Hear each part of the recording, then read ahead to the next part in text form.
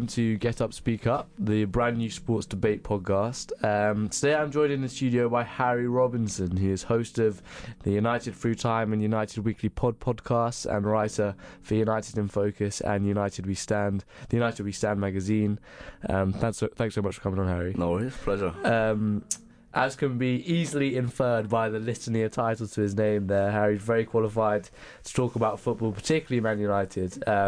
So even though Get Up, Speak Up will usually encompass American football and basketball, this episode will centre around football because we'd be unwise not to make use of the expertise in the studio this afternoon. So first, we're going to talk about Jose Mourinho to Tottenham. Never thought I'd say those words. Then we'll move over to Ole's United. What's the implications of Poch becoming available? Then we're going to talk a bit about academies and whether an academy-driven team can compete with the likes of City, who dominate the transfer window.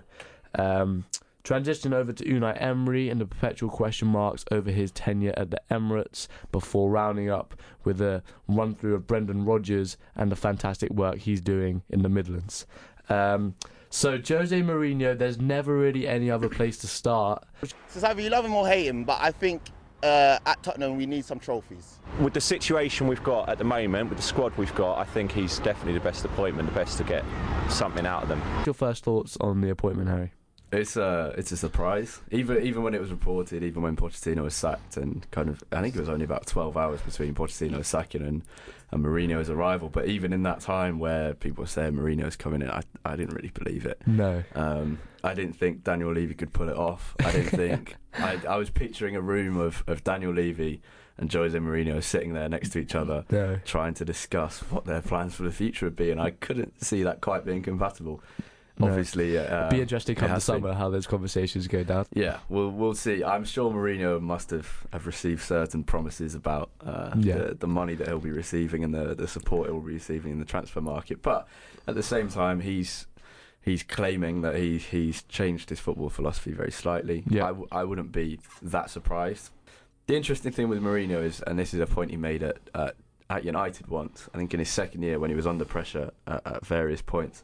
He said that all the successful teams he's managed have been so different. So the Real Madrid counter-attacking team of Ronaldo, a young Benzema, Modric, etc., with Ramos at the back. And before that, you had the Inter team with a low defensive block of Milito at the front and the ridiculous lineup of defenders like Walter Samuel and others. Yeah. And the first Chelsea team and the first Porto team was so different to that. Chelsea's team was incredibly attacking, really strong defence, but then you had the attack of Drogba. And a few other people coming in and out of that side, with Lampard scoring from midfield.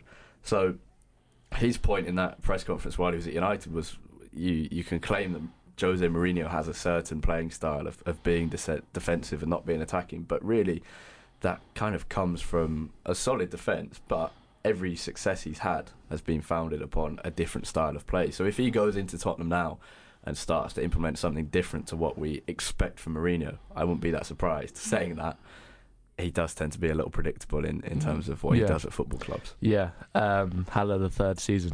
Yeah. It was, you touched on it quickly though, it was kind of a weird appointment because, I mean, I follow football about as much as is humanly possible, and the first thing I saw was Mourinho new manager before I saw Pochettino, because sometimes my Twitter feed order is just messed up, and I saw that first. So it was literally 6 a.m. after the firing of Pochettino, which means Daniel Levy lined him up while Pochettino was still officially manager of Tottenham. What do you think about that? Do you think that's disrespectful? No, not really. I think no, because Pochettino has made them serious. Pochettino took them to a Champions League final on limited budgets, and you line up his replacement while he's still there. I think it's an inevitability of football, of managing a football club. Now, I don't think they should have sacked Pochettino. I think this is a manager that. The thing about Mourinho going to Spurs is it shows just how much Pochettino has done for them, because for Mourinho to go to a football club who are now sitting 10th, but I think when he came in were 14th before that win. So for Mourinho to go to a football club who are 14th in the Premier League, haven't won a trophy for 20, 30 years, and for this double treble winner, Jose Mourinho, to go and manage that football club shows that they must now be a big club. Now they're not United or Liverpool, but they are at the same level currently as Arsenal, at the same level as Chelsea maybe. And when you go around the kind of dodgy football shirt markets of various cities around the world, the shirts you now see, because the ultimate measure of the size of a football club. Yeah, but I remember I was in Brazil last summer just after the Champions League final, and I'm a United fan, so I was looking for a fake new Manchester United shirt of this season for, I don't know, whatever, £5 or something. Yeah. Only shirts were on offer. There were kind of a few terrible United ones hidden in the back, but the only shirts on offer at the front were Tottenham Hotspur and Liverpool. And that shows the impact of what a Champions League final does, but also of what Mauricio Pochettino does. No, that's an excellent point, and I completely take that. Now, what is interesting is there's a lot of talk about this being a kind of timely marriage of convenience rather than a good fit. Just to throw a stat at you though, Tottenham are bottom of the league, the least clean sheets this season. They've only had one clean sheet this season. That's the worst in the Premier League. Mourinho, we've talked about it. We know how much he thinks about his opponents in the tactical side of preparing for a match. Do you think, which lends itself to a more so-called defensive style of play, although he'd argue the toss over that, do you think it is a good fit in itself? Not do you think it's better than Poch? You said you wouldn't have fired him, but do you think Mourinho is a good fit for this Tottenham squad? I think in terms of squad, you've got some very Mourinho players there. Firstly, Harry Kane, I think, had Mourinho not come in and Pochettino gone, a lot of the reason for Harry Kane staying at Spurs has been Pochettino, and that's the same with Dele Alli, same with Eriksen, same with Lamela and a few others, to be fair. I think if it had been another manager, not Mourinho, coming in, I think Kane leaving would kind of be an inevitability next summer. I think with Mourinho coming in, I'm not sure. He still might leave, but I think he'll probably stay, because most players, no matter how many people say Mourinho's horrible, Mourinho mistreats his players, most players love working under him for at least a certain amount of time until they fall out with him after about 2 years.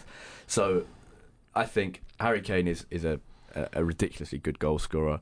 Got 2 in the Champions League a couple of days before we were recording this, and just for the last 4 years has been He's insane. relentless. He's absolutely relentless. A relentless striker like that, you put that at the front of any team, and that's perfect for Mourinho. Mourinho's had Zlatan Ibrahimovic at Manchester United and Inter Milan.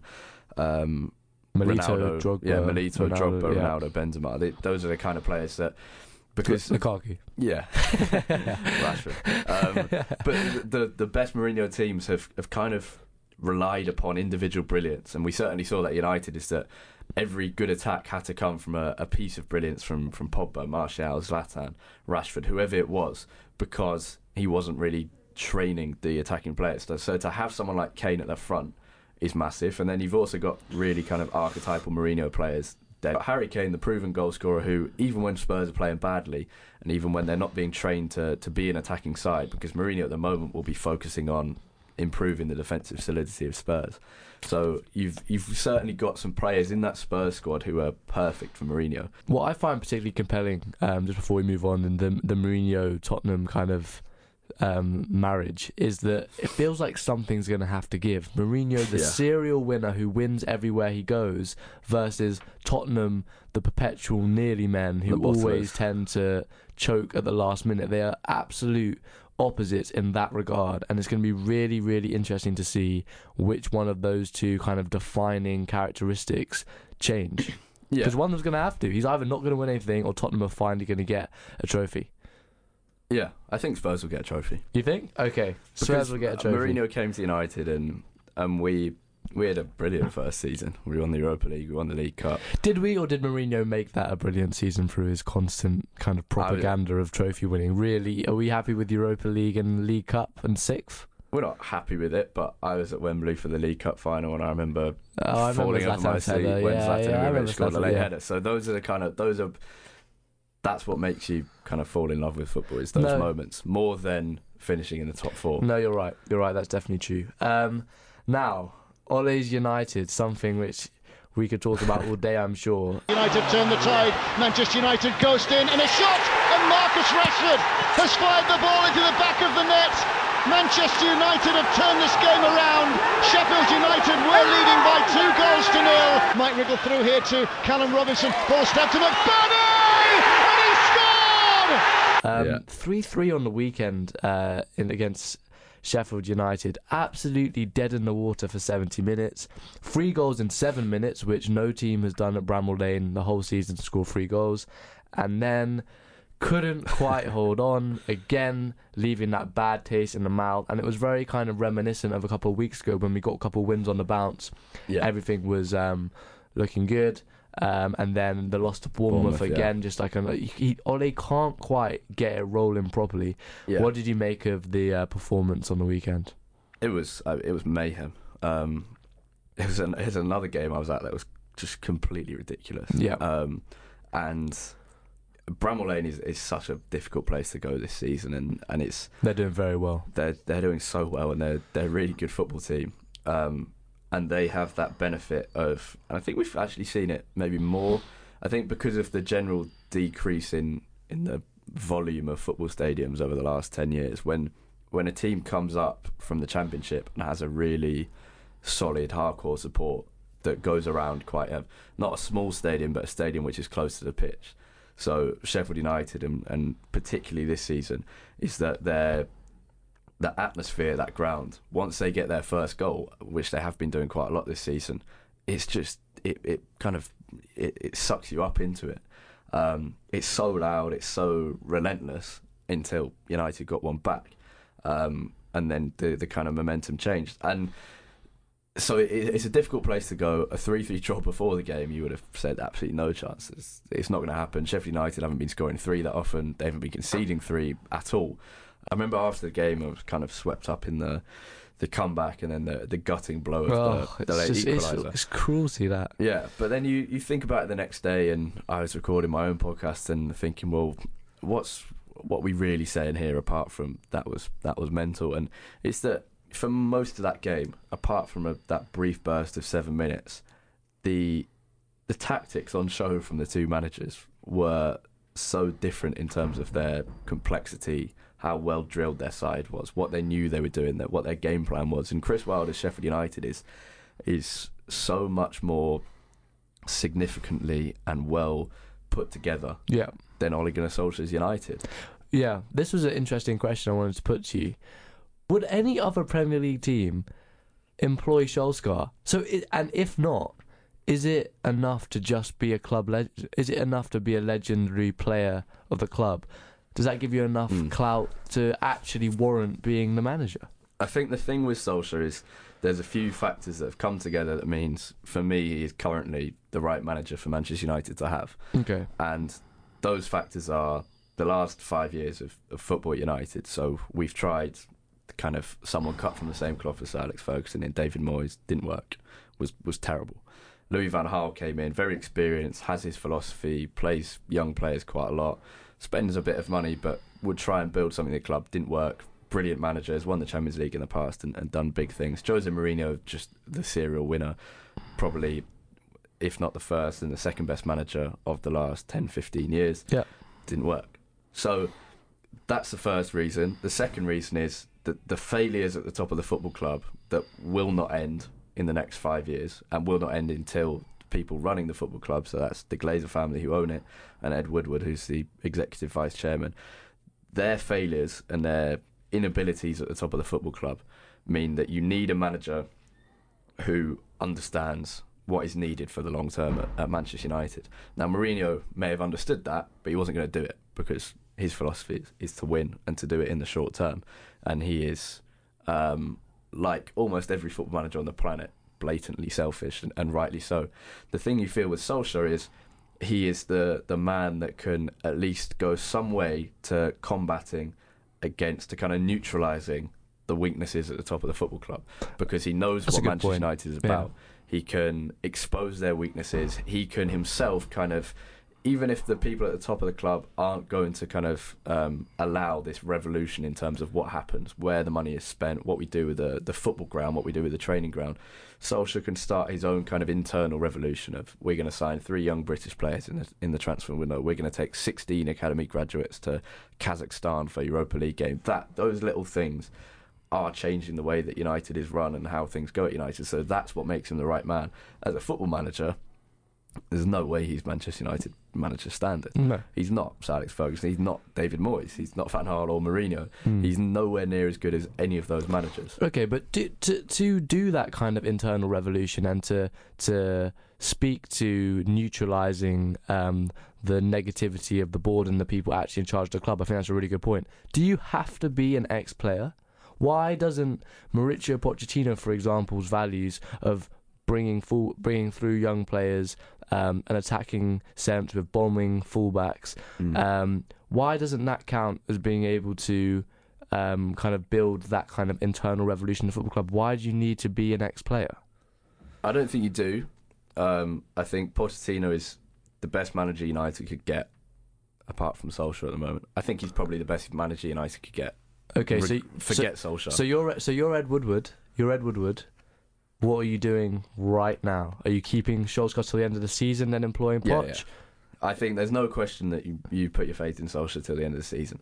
And to be honest, I think you don't make any decision now. You wait until the end. You probably go to Mauricio Pochettino and say, you send out someone, and I think Manchester United actually did this in the summer. They sent a United representative out and met Mauricio Pochettino on a motorway at a service station and said, would you be interested? And I think I assume the answer was yes. That was a report in The Athletic. That's the kind of thing you'd do. You'd find out whether Pochettino is interested in coming to United. Okay. And not only that, but you find out, would he choose United over Bayern Munich, over Real Madrid, over Paris Saint-Germain, Juventus? Will he choose United? Will he choose this project over someone else? But you don't say, do you want to come? You don't directly approach him and say, because that's not putting the faith in Solskjaer.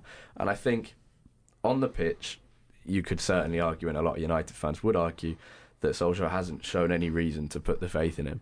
But the things he's doing behind the scenes, the way he's changed the mood of the club, even when we're losing, even when we have bad results, you go to Old Trafford and there's definitely a different feeling about it than there is under Mourinho, under Van Gaal, because there's this kind of acceptance from match-going United fans that even if we're not doing it quick enough, even if we're not quite on the correct road to success, we're at least nearer that road. Yeah.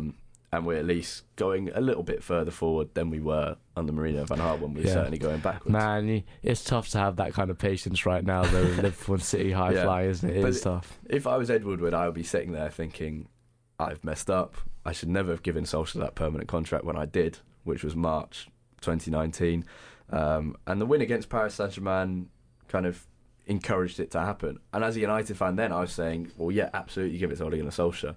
But, same, yeah. But the point of being the person who runs a football club is you take that hard decision. You're detached from the emotion, supposedly. That kind of like thing where you're swept up after a game. I mean, that PSG win was unreal. And of course, you're going to be making irrational decisions as a fan. You have to have some sense of foresight and think, well, actually, we said when we appointed him we wouldn't make a decision until the end of the season. Why go back on that? And the thing with Ed Woodward, I actually think, is he's far too caught up in the emotion of Manchester United. And a lot of United fans will say, he doesn't care about the club. I genuinely think he's overly emotional about Manchester United, and that kind of night, because he might not be your classic football fan, but I think he does get swept up in the kind of emotion you get when you beat Paris Saint-Germain 3-1 with a late penalty. And he would have seen Solskjaer going into the dressing room after that game with Cantona and Sir Alex Ferguson holding their fists up in celebration and thought, well, this is it. Like, I've found the perfect man. We've got 17 wins in a row or whatever. Why would you not? But he's got to see that force. So his mistake goes back to then. Now, if I was him, wait until the end of the season, make a decision then. I mean, Ed Woodward's mistakes stretch far beyond March 2019. But excellent point. Right, now moving on to something I want to talk to you about, because I know you follow the United Academy closely, and I want to talk a bit about the academy structures in the Premier League. Chelsea and United have quite similar setups right now, where they have ex-players in charge, Lampard and Solskjaer, people who the fans absolutely adore, and they're building through a young English core of academy players. Chelsea slightly more successfully right now, but United definitely have a good crop of players. We saw in the game that we were just talking about, Brandon Williams, Mason Greenwood and Marcus Rashford, all under 22, all academy graduates, getting on the score sheet. it's nice to see, but ultimately, look, this is a results business, and there's only so long that you can kind of be satisfied as a United fan and not being in the title race. Do you think it's realistic? Do you think it's viable that a really academy-centred team with, let's say, more than half of the starting 11 academy graduates can compete with the likes of Manchester City and Liverpool, who have bought players across their squad, the best players in the world, and have assembled these insane squad, which are like 95-point monsters? They get so many points, they win every week. Is it possible to have an academy team like Chelsea's and United's which can compete with that? Probably not. No? No. But I think the point for Lampard obviously Lampard himself was brought through the West Ham youth system and then brought through as a young player at Chelsea. I think he genuinely wants to bring through these players like Mason Mount and Reece James and Fikayo Tomori and a few others. I think Solskjaer United feels the same, is that the Manchester United club, we're on December the 15th when United play Everton, it will be the 4,000th consecutive game where United have had an academy graduate in the matchday squad. That record goes back to, I think it's October 1937. Wow. So there are some clubs that say we bring young players through, and there are other clubs like Manchester United and Ajax and potentially Barcelona as well, whose entire success has been built off the back of players who have come through their own academy. Yeah, and you'd love to see it as a fan as well. Yeah, and it's probably the thing that United should be ahead of the success of anything that Sir Alex Ferguson achieved. The core of that, the brilliance of that, and the pride of that comes from having academy players in the team. And any successful United team you ever look at, so Matt Busby's first trophy in 48, he won the FA Cup. I think there were 9 academy players in the side. Right. Then when he goes on to win throughout the 50s, United win 5 consecutive FA Youth Cups, loads of youth players in the side. Munich air crash happens. How do United recover? Well, they bring more players from their youth academy. Yeah. And that's why you get certain other players becoming greats at Manchester United. Bobby Charlton survives the Munich air crash, goes on to become a legend. George Best is the same. Johnny Giles. There were loads of players like that. So then Sir Matt's success in 68, United's first European Cup, loads of academy players. Yeah. And there's a few signings like Dennis Law, Alex Stepney came from Chelsea as the goalkeeper, but Brian Kidd, so Bobby Charlton, George Best, all of these players have come from the academy. And then even in that period between Sir Matt Busby and Sir Alex Ferguson, United's success again comes from these academy players. Norman Whiteside, and Norman Whiteside was probably the best in that time, but all the others in between who were forming 4 or 5, 6 players out that starting 11 who aren't the best players in the team, who aren't the best players in the world, but that's how United ran themselves. Yeah. And then Fergie comes in, you get the class of 92 and 99. The 2008 Champions League final is probably the next point to look at. You've got Wes Brown, John O'Shea, Darren Fletcher, the De Silva brothers, Rafael and Fabio, beginning to come through. And after that, you've got Danny Welbeck, Tom Cleverley, those kind of players. So United's success and pride is built on these academy players. So it doesn't matter necessarily if United win the league with them, but it's kind of a responsibility. I think United have a duty to these players to bring them through. And Mason Greenwood is good enough to play for Manchester United in the future. He's the one, I keep saying this, he's the one I'm most excited about of the I think he's a cold-blooded finisher. I'm really looking forward to seeing him grow. I think he will be Manchester United striker in the future. I guess I see it kind of more as like 2 phases. When you're kind of resetting in the way that Chelsea and United are, you go for this very young, youth-centric team. Yeah. But then as those guys start to mature and start to improve and you start to get closer and closer, that's when it's important to bring in the best international talent in the transfer window to make a genuine title bid. And that's what Ferguson did. It wasn't all about the academy. It was centred and based around the academy. But then he would also spend money, big money, bringing in the best talent from around Europe to just plug in those holes and build the size of the squad. And I see Solskjaer's project over the next 5 years, well, United's project over the next 5 years, as having a similar model. Yeah, well, I think that's what he's trying to do. I think it's different because when Ferguson came to United in '86, kind of United's youth system was fine, but it wasn't that good. So he got people like Eric Harrison to suddenly start scouting a ridiculous amount and finding the class of '92. So it took him a while. When Solskjaer's come in and luckily, to be honest, because it comes from the work of the last few years, which is one thing that Ed Woodward has got right, is investing in the academy, has been blessed with this just ridiculous crop of talent. And English football is seeing it at quite a few clubs at the moment, but United particularly, Chelsea have had it, and they've still got some really good ones coming through. So he's got this set of talent, and I think he sees it, whether he's going to be manager or not in 5 years' time, he sees it his job. And this goes back to my point earlier about Solskjaer being the right man, because he's kind of doing what's right for United rather than what's right for himself. Where it's a negative is that United are relying on these young players. And Chelsea are doing so in a similar way, but the players they're bringing through are older and have had loan moves. Whereas United are relying on Mason Greenwood to be backup, on Brandon Williams to be the starter, on James Garner to be at the moment, because of injuries, the third choice midfielder. The best Ferguson teams was when, Wes Brown was in the 99 treble squad. He didn't become a first team player until 2005, because that was how the progression was made. And when Neville, Giggs, Beckham, all of that lot, the two Nevilles, but Scholes, whoever were coming into the team, they were surrounded by Roy Keane, signed in 92, Cantona, signed in 92, Kanchelskis had come in. That's the difference. Absolutely, no. It's going to be an interesting time for Solskjaer and United as we move forward. Just moving quickly and briefly on to Arsenal, I just want to touch on Emery. There's a litany of problems going on at Arsenal right now. I want to know what your thoughts are, but it just all seems like a very odd situation to me in a lot of ways. You don't see this kind of thing a lot. First of all, they gave him a 2-year contract, which was very short for the first contract given to a manager in their tenure, which would mean that this season would be kind of riddled with question marks over his future anyway, no matter how he was doing, unless he was absolutely acing it. But then a whole other range of things which have just appeared really odd to me. He doesn't know his best starting 11. I've never seen a manager change their midfield and change their back four so often. He continually changes his midfield, not just the personnel, but each person's role in that midfield. We've seen Torreira going further forward. It's all been really strange. How in 18 months you can't find your best midfield is very poor, I think. That also links to the problems he's had with controlling his players. Koscielny, with that weird thing that he did when he went to Rennes, where he took off his top, almost despite the manager, and refusing to go on the plane to LA in their pre-season. That coupled with Xhaka's storming off, incredibly disrespectful, incredibly bad look for the manager. And these issues all refer to the relationship between him and his players, which, as we've seen with Klopp and Pep, is so important in building a modern team to be successful. And again, to add to the oddities, the last-minute equaliser against Southampton. You're at home to Southampton, it's 2-2, Lacazette scores.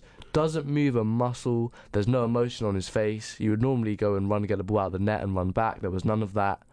Does he have a problem with the relationship with his players? I think there's certainly elements of that. But I think there's other issues at Arsenal that don't relate to the relationship, because there's obviously a concern with how he's getting on with players, at how he can control the players, and he has to control the relationship between the players and the fans, and that's not really something that any other football manager has to do. And I think that's not unique to Arsenal, but is a consequence of the Arsenal fan base over the last 15 years.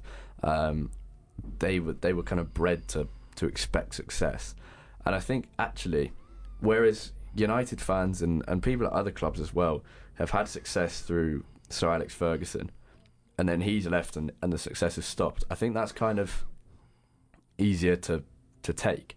Whereas Arsenal fans had this problem where they were the Invincibles, then they won the FA Cup, then they lost in the Champions League final, and then everything just stopped happening. They would be first until January and then go, and they still had the same manager for another 10 years. So having grown up around Arsenal fans, it's just, you've got the same person who made you so great for a decade, and for the next decade, nothing really happened. You won a few FA Cups, and those would all be brilliant days. But looking back at the season, do you remember it that well? Do you remember that fondly? No. So I think that's what makes the Arsenal fan base different, is that they've had to deal with success with the same manager and then failure with the same manager for 10 years as well. Whereas United there was a cut-off point. Arsenal, it was like, hold on, what's going on? Who are we blaming? We're blaming the board. So when a new manager comes in, you kind of remember this fondness for Arsene Wenger. Emery said in his press conference before the Europa League tied, first we need to connect with them and show them.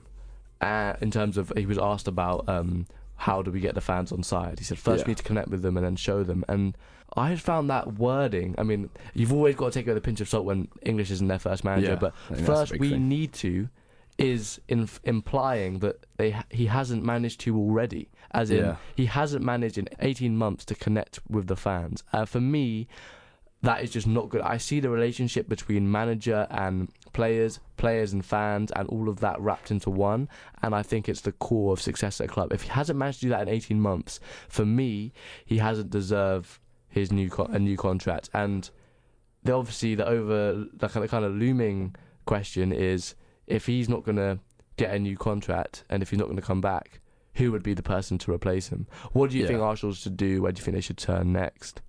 There's been talk about Nuno, but I was about to mention Nuno among others. I've just got the top 6 of the Premier League up. All 6 of those teams have that connection, have that kind of triangle of links between players, fans and manager that is succeeding. Arsenal just don't really have that, and I think there's some connection there with half of the fan base, with someone like Hector Bellerin, who speaks for a lot of the fan base, and then the other half of the fan base hate him because he's outspoken against someone like Arsenal Fan TV. Yeah. Where should Arsenal go next? Nuno's been mentioned at Wolves. I think that'd be an interesting one, but I don't necessarily think Arsenal's squad is that much better than Wolves. I think there are certainly, as individuals, someone like Aubameyang, Lacazette are better than Wolves as strikers. Dani Ceballos, I think he's a really talented midfielder, and Arsenal should try keep him and develop him at the end of the season when his loan expires. So Arsenal have some really good individuals in attack, but as a squad, it's not very balanced, and that's a failure of Wenger initially, then the owners. And also, then they've got quite, like, their best players are all quite old. Like, their blue chip talent is kind of like Aubameyang, Lacazette, Ozil to a lesser extent, even though he's fallen out with Emery a bit. But those kind of outstanding players, individuals you think of, are 29 and over. So it is worrying times for Arsenal fans. So I think if Nuno comes in, I don't know if you'd expect him to do any better than he's done at Wolves. And what he's done at Wolves is well. They've come up from the Championship, spent a huge amount of money. They are the Manchester City of the Championship. Yeah, they basically bought that league, and they did so in a really entertaining way. They bought good players, they bought young players, and the connection was there. So it was fun to watch, but you can't get around that. At Arsenal, with a squad, if not the same, then maybe slightly better. Is he going to do that much more than be 5th, 6th? Beat the big clubs, because that's what Wolves have done. They've taken points, especially last season, off City United, of every top 6 side actually, and then have embarrassing defeats to teams that Arsenal currently lose to: Burnley, Bournemouth, Palace, Brighton, whoever, Southampton. So I don't know if the improvement's going to be there that much. Who do Arsenal bring in? Well, it's a really difficult one. Do they suddenly reset again? Because United have had this problem where Moyes has failed, so they've reset again with Van Gaal. Van Gaal's failed, so they've reset. Or they need to start looking at something longer term that they can set and bring the manager in to suit that. Because if they set a project where they think, Nuno's a good fit for that, even if he fails, we can bring in this person. I find it really interesting you mentioned Nuno, actually, because one thing I always notice about Wolves is whenever they score a goal, their whole touchline kind of come into a nice big cuddle, and there is that really, like, we're building something here feeling around Wolves. We thrashed Arsenal last season, so that would be an interesting conversation. I just want to move on to Brendan Rodgers and Leicester, another team in the Midlands, another team doing very well. And part of the reason why Emery and Solskjaer's give me time, I don't want to say excuses, that feels a bit harsh, but give me time plea is falling on relatively deaf ears in the fan base, is because Brendan Rodgers has come into Leicester and they are absolutely rolling. I want to throw some numbers at you just regarding Leicester, because it is really impressive. 6 wins in a row for them, including the 9-1 win at Southampton, the record equalling 9-1 win. This season they have scored 31 goals in the Premier League, which is second most. Vardy has scored 12 goals, which is first. Harvey Barnes has got 4 assists, which is joint second, and the team has got 6 clean sheets, which is first. I mean, they are really back to front a very, very good team. How has Brendan Rodgers managed to get them to that place so quickly? I think, firstly, they had a really good squad. I think... But would you have said they're any better than Arsenal, Tottenham, Chelsea's squad before the season, or would you say it now, having seen them play? No, I think if you look at Leicester, the kind of the way Leicester have evolved from the team that won the title, everything they've done has been right, and they've had some tricky bits where they've kind of fallen into mid-table. They've had to sack the manager who won them the title. They've had to sack other managers, and under Claude Puel, they were a really boring team to watch, but the players were there, and I think it. Again, the same thing I said about Solskjaer earlier, there's a few factors that make it. The same is true with Leicester and Brendan Rodgers, is that they've got really good players who have stuck through them through the bad times, kind of through a sense of loyalty. So someone like Jamie Vardy, Leicester have given him his chance. That he's won the league there. Yeah, he could have gone to Arsenal. Yeah, said it was the easiest decision he's ever made. Yeah, but I think that it would be for me as well. But I think there's that sense of loyalty at Leicester, and then when you get the tragedy of last year with their owner dying in the helicopter crash, it's awful. That is kind of bumped up a little bit more. The unity of the football club, the unity of the city. This is a one club football city. Leicester. So you've got this unity of the city, of the fans, of the players coming together even closer, and then you add a really good manager in Brendan Rodgers, who at Liverpool the job was too big for him, but has worked under some of the best managers in the world, did really well at Liverpool, clearly makes his teams play really exciting football, and if they're good enough, really effective football, but probably isn't the right fit for Manchester United, City, Liverpool. And you did see that at Liverpool, is that he couldn't necessarily manage everything that was going on. He got close though. He got very close. He got close, but he couldn't do it. So that you could say the same about Klopp so far. He won the Champions League. He did win the Champions League. But come up against the greatest Manchester City side of all time, and one of the best Premier League teams. But he's had a lot more invested into his Liverpool squad than Rodgers ever did. Fair enough. But I think there's loads of factors at Leicester, and it also goes down to their recruitment of players. Like, they put their faith in Yuri Tielemans and then signed him, and then they didn't get him on loan and think, all right, he's too much for us now. They just thought, we've seen him play, we know how good he is, we'll spend the money. Yeah, and they've got a lot of money because. But it was only 35 million for him. I mean, coming as a United fan, I mean, that's peanuts for a midfielder. But they've also got that thing where they don't need any big name signings.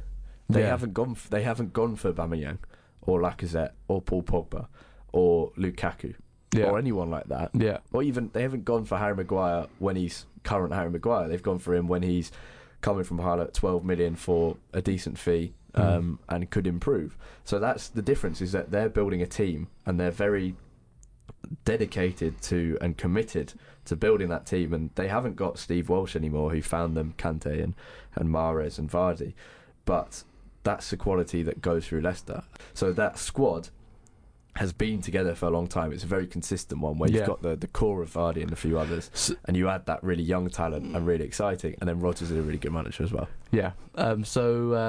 How high up can they finish this season then?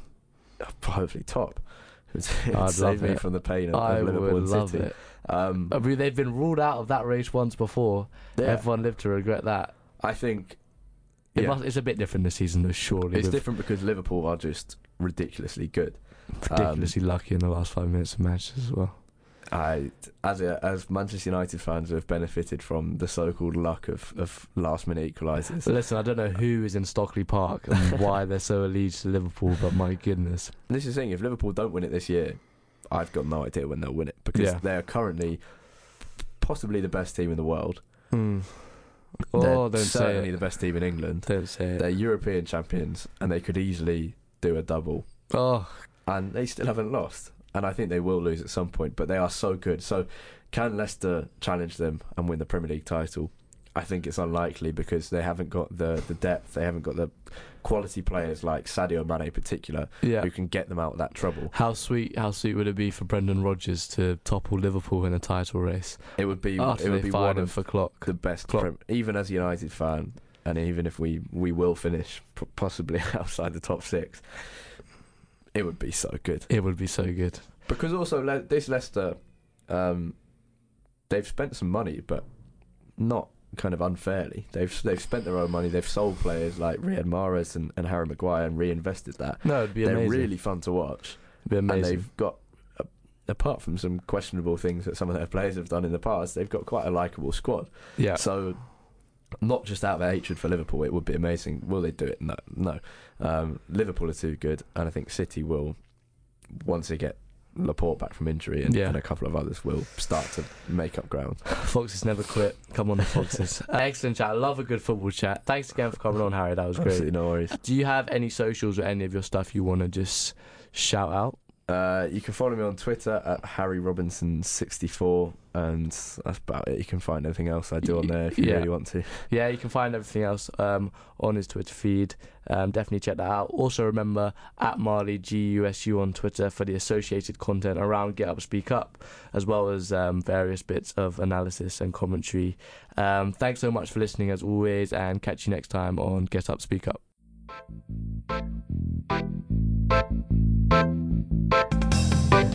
Thank you.